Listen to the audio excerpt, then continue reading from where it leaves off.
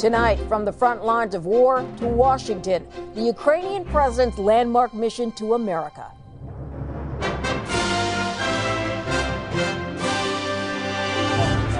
Volodymyr Zelensky's first foreign trip since the Russian invasion. Ukraine is alive and kicking. And a new deal for an amplified arsenal. The Patriot battery will be another critical asset for Ukraine.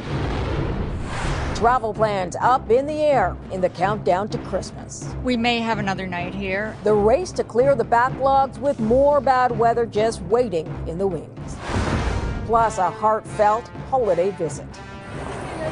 We made the residents at the convalescent home happy. The inside story of a long-awaited get-together.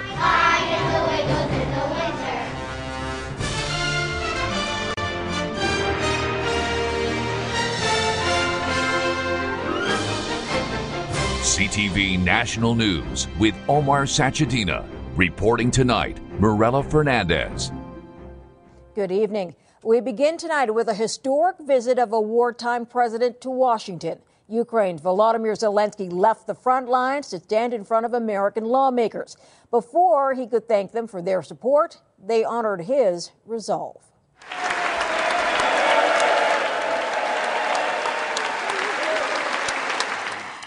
A standing ovation at the U.S. Congress that followed a sit-down with Joe Biden, who pledged more aid worth $1.8 billion, which includes the powerful Patriot missile defense system. CTV's Kevin Gallagher on the significance and symbolism of a whirlwind visit. A defiant Ukrainian president presented House Speaker Nancy Pelosi with a battle flag from the front lines as Volodymyr Zelensky thanked his most powerful ally.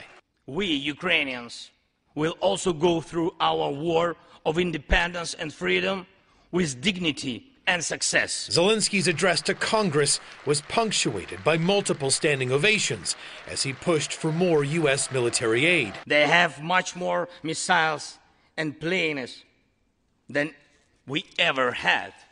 And it's true, but our defense forces stand. Ukraine's president wants American lawmakers to approve a $45 billion aid package that's encountering some resistance, with top House Republican Kevin McCarthy raising spending concerns. Before the election, I explained to everybody, no more blank checks for Ukraine. This is Zelensky's first known trip outside Ukraine since Russia invaded 10 months ago. It required days of secret planning, with NATO fighter jets even escorting him at times. Just yesterday, Ukraine's president was near the front lines, awarding medals to troops. Cross for military merit. Today, he brought one for U.S. President Joe Biden at the request of a Ukrainian soldier. He said, give it to a very brave president. Undeserved, but much appreciated. Thank you. Millions of Ukrainians are now without heat and power after weeks of Russian strikes. Russia is using winter as a weapon, freezing people, starving people. In a hope to thwart this onslaught, the Pentagon is sending its high-tech Patriot missiles to Ukraine. Russia's president calling this an escalation. Today, Vladimir Putin is promising to increase his military response, including new hypersonic missiles. It's not clear when those advanced air defense systems will be on the battlefield in Ukraine, as the U.S. military will have to train Ukrainian soldiers on how to use them, Mirella, something that could take weeks. All right, Kevin, incredible to see him out of Ukraine tonight. So that was a quick pre-Christmas visit, but Canadians trying to get away for the holidays are having a hard time because of that massive winter storm in Vancouver. The ripple effect putting plans in peril. Although international arrivals at Vancouver International Airport have been paused to ease congestion, some air traffic has resumed. But as CTV's Ben Milcher reports, the terminal is packed full of long lineups and long faces. We haven't seen them for 3 years either. Karen and Howard Chambers have been hunkered down in the Vancouver airport since landing on a flight from Taiwan just as Monday's snowstorm was ramping up. But as soon as we landed the plane, they stopped the plane and we were stuck out there on the runway for about 2 hours. Trying to get to Moose Jaw to see family for the first time since before the pandemic, the couple has been unable to speak with anybody at WestJet, instead going in circles with an artificial intelligence chat bot. Most people are trying really hard to be positive. But you can see people cracking. Air Canada is trying to rebook customers in person, but only after they spend several hours in this line. Are you at all confident that when you get to the front, they'll have a solution for you? No, actually, absolutely not. But I'm just optimistic because I want to see my family for Christmas. Air Canada has canceled 12.5% of flights since Saturday due to winter storms. Since Sunday, WestJet has canceled 576 flights across the country. Planes are on the move, but they are mostly full of passengers initially scheduled to fly today, not the backlog from canceled flights. With another major snowstorm bearing down on the BC coast Thursday, YVR is warning of more possible cancellations. We are expecting another 25 centimeters across the region if the forecasts hold, and that means that'll be 2 years worth of snow in about 4 days period. In order to clear a backlog of planes on the airfield in the wake of Monday's storm, YVR has actually suspended international arrivals until Friday evening. That's going to impact about 30 flights from around the world, but does not include planes arriving from the United States. Morella? So exhausting for people. Ben Milger at Vancouver's airport. The effects of that storm and the extreme cold in Alberta are being felt in airports coast to coast. Well, this is my second day here. Bernie McDonald and his wife were looking forward to spending Christmas in Edmonton with their son before finding themselves stranded at the Halifax airport. We get here and they printed our tickets to Halifax and then said, no, we can't take you anywhere for 4 to 5 days. A similar story at Ottawa's International Airport, where these university students are trying to get to BC. We're now flying out of Hamilton rather than Ottawa, so we're having to drive down to Hamilton. We're going to have to fly to Calgary. That's as close as we can get, and then drive a further 8 hours to our home. In Toronto, frustrated and wary passengers are finding any place they can to get some much-needed sleep, while others try to rebook their flights. It was supposed to be a quick trip, but we're trying to get home for Christmas, and WestJet said we can't fly out till the 25th. The travel troubles could become even worse when a major winter storm moves into Ontario and Quebec ahead of the busy holiday weekend. Canadians are also clearly frustrated by the price of just about everything, but inflation is falling, just not very quickly. The inflation rate for November rang in at 6.8%, slightly down from October, though food prices went up and are now 11.4% higher than last year. Here's CTV's Annie Berger-Oliver on the growing cost to Canadians already struggling to put food on the table. This community fridge at Ottawa's Parkdale Food Centre is filled multiple times a day. But demand is so high that every time it's restocked, it's empty again within 20 minutes. A lot of these people, especially who are using services like this, are going without, are actively skipping meals, and are considered severely food insecure. For many, food prices are a problem, and there's little relief in sight. November's inflation data shows the cost of cooking oil was up 26%, coffee and tea 16%, eggs 16%, cereals 15%, and food costs overall up 11.4%. For Canadians on fixed incomes, especially those relying on social assistance programs, the problem is especially pressing. It's not going away anytime soon.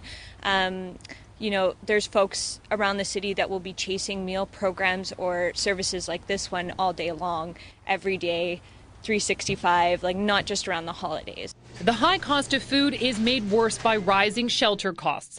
That's up 7.2%, with rent alone up 5.9%. A 500 square foot, one bedroom condo last year at this time would have gone for $1,900 to $2,100. That same unit right now would be $2,400 to $2,600. But it's not all bad news. Gas and furniture costs have come down, and inflation in general remains below July's peak. You still need to put food on your table. You still need to put gas in your car. So it means you have much less, and you have less wiggle room to play in your budget. and that wiggle room could be reduced even further if Canada enters a recession next year. Today, the Bank of Canada issued this message of reassurance. We think inflation's peaked. We think it's starting to come down. Since the bank doesn't expect to reach its 2% inflation target until 2024, economists predict the financial pain, Morella, will continue next year. Not easy to hear, Annie, but thank you. And we heard from the family of the 73-year-old gunman who carried out the mass shooting north of Toronto. His daughters say Francesco Villi had a Jekyll and Hyde personality. In a statement, they say he was a controlling and abusive husband and father, and that 5 years ago they had no choice but to cut ties with him for their own well-being. The 5 men and women he killed were remembered in a vigil tonight. Villi shot his neighbor Sunday night and was later shot dead by police. One person is also injured. A witness in another shocking killing is describing how horrifying it was to watch her friend get swarmed last weekend. He was stabbed during that attack and later died. 8 teenage girls have now been charged with second-degree murder. All are between 13 and 16 years old. CTV's Adrian Gabriel has the story and a warning. Some of the images are disturbing. 8 girls, bomb, bomb, bomb, bomb. Erica Chin recounts the alleged violent attack on her now deceased friend. Bleeding, bleeding, bleeding. Chin claims that the teen tried to grab the bottle of alcohol she was drinking. That's when the male victim, known as Kenny, stepped in. My friend Kenny, he saw it. Stop them. Leave her alone, right? And then they all 3 13-year-olds, 3 14-year-olds, and 2 16-year-olds, all charged with second-degree murder. It's not something that typically you see a group of females come together or a group of girls come together and do something like that. Though high-profile incidents have taken place across Canada this year. A young woman was attacked by a group of teenage girls in Surrey, BC in May. You know, what they're seeing online. One child therapist believes the, quote, swarming videos appearing on social media are normalizing the violence. When I'm talking to, our teens about this, some of them are like, we're doing it for entertainment. We see other people post it. We thought it was funny. While brutal group attacks aren't new, someone dying allegedly at the hands of a group of young teenage girls is making headlines across the world. The alleged attackers reportedly met online. Investigators are trying to figure out what brought them together on Saturday night in Toronto's downtown core. We live in a digital era where relationships and interactions are happening rapidly across time and space. Anytime you have people together in a group committing violence, they can edge each other forward and amplify the intensity of that violence. Police have been struggling to locate and notify the victim's family. He'd recently moved into a downtown shelter this past fall. Morella. Adrian Gabriel in Toronto. Young women in Afghanistan were turned away at university campuses today by armed guards. They were denied entry after the Taliban outlawed post-secondary education for female students. CTV's Danielle Hamamdjan on the anger and the sorrow. They should have been in class today taking a final exam in political studies. Instead, their rights under Taliban rule have just shrunk even further. My classmates informed me about us being banned from university. I cried a lot. I had all of my study materials but couldn't study, she said. When the sun rose, we thought that there is no life for women here. The decision to bar women from university was announced last night, effective immediately.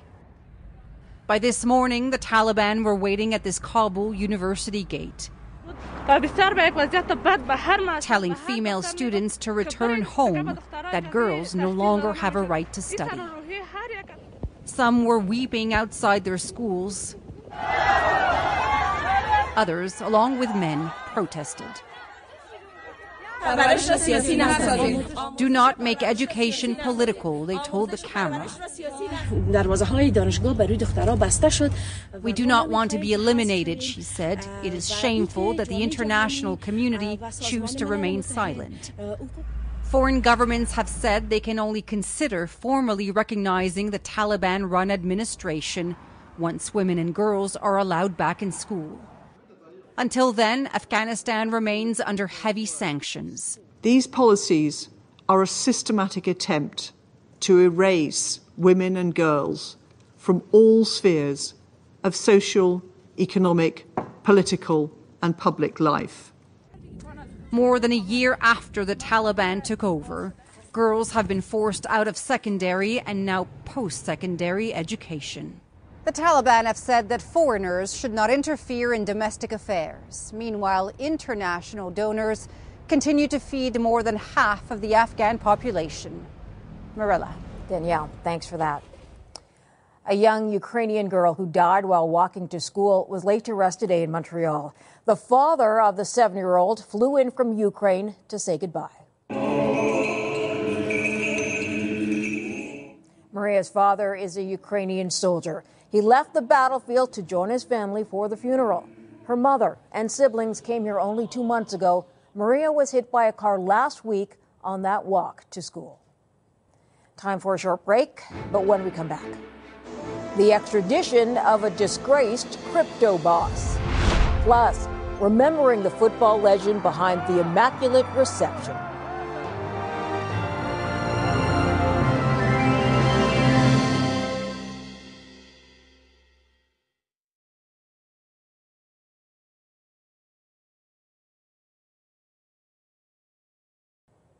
Sam Bankman-Fried will be back on American soil to face fraud charges in New York.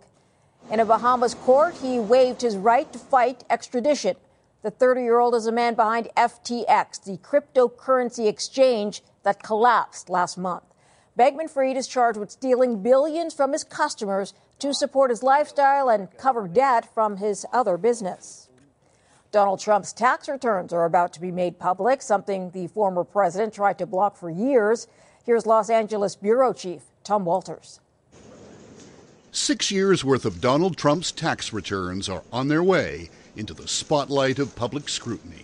I have 24 yeas, 16 noes. After a 3-year legal fight, the House Ways and Means Committee voted along party lines last night to release his returns. It's already been reported that there were a dozen years when Trump paid no federal tax at all, something he's even bragged about. I have legally used the tax laws to my benefit. I have brilliantly used those laws. But in 2020, at least, he paid no tax because he claimed huge losses.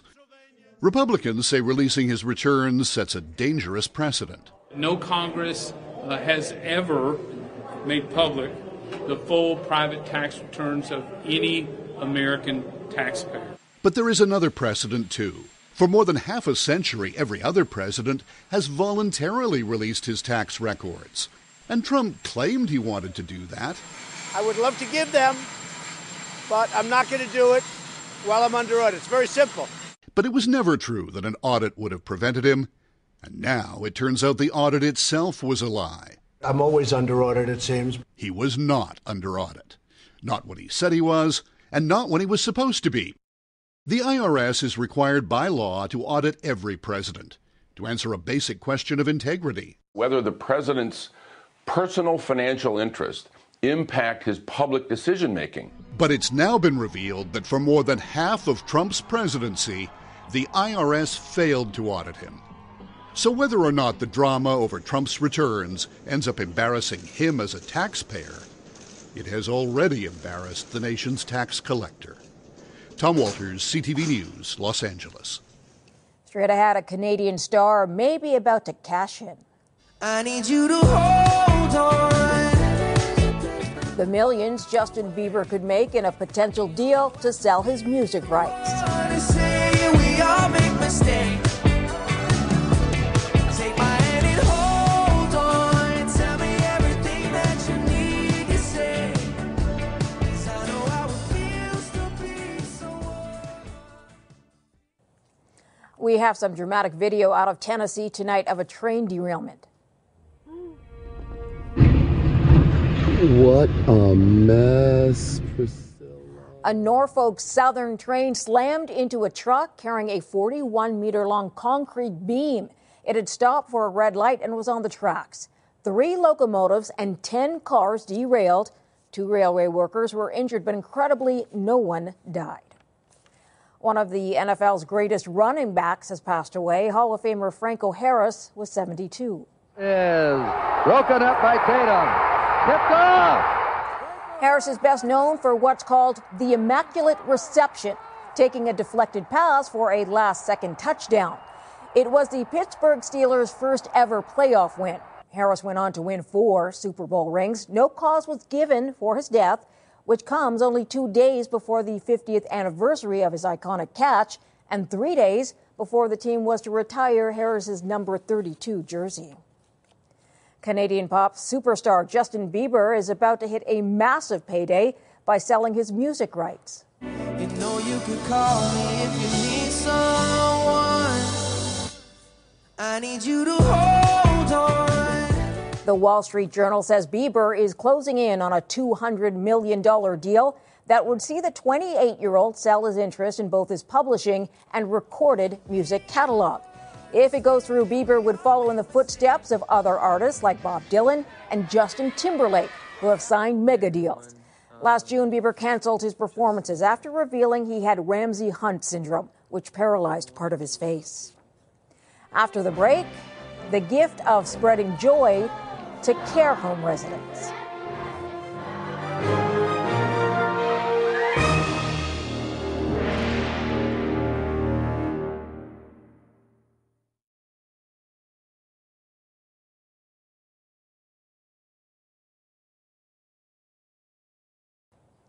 We leave you tonight with a reminder of how important human connection really is. During the pandemic, when many were isolated, a friendship spanning generations was formed outside the windows of a Winnipeg care home. Now a personal inside visit made that bond even stronger. Here's CTV's Manitoba Bureau Chief, Jill Makashon. For the past 2 years, the youngest students at Earl Grey School have made this Winnipeg care home their second home. But this is the first time they've walked through the doors. Many of these children started school in the pandemic, knowing nothing but masking and physical distancing. But they learned there were others who had it much worse. People living in personal care homes who were unable to leave and unable to visit their loved ones. So the students started visiting them safely from outside. They've come here close to 100 times. We were in total lockdown, no visitors at all. And for our residents, when they'd be able to look out the windows and see the kids coming, it was just joy brought in then. We could watch them out the window, and they'd be out there dancing and singing and clowning around.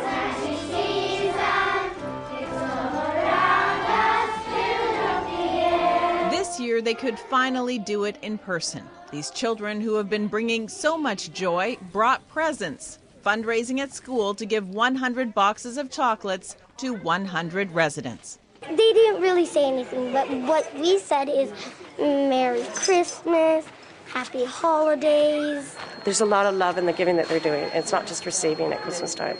And for the residents who at one point couldn't even receive outside gifts, this holiday finally feels normal. Through the pandemic, it wasn't really like a Christmas at all, but now it is.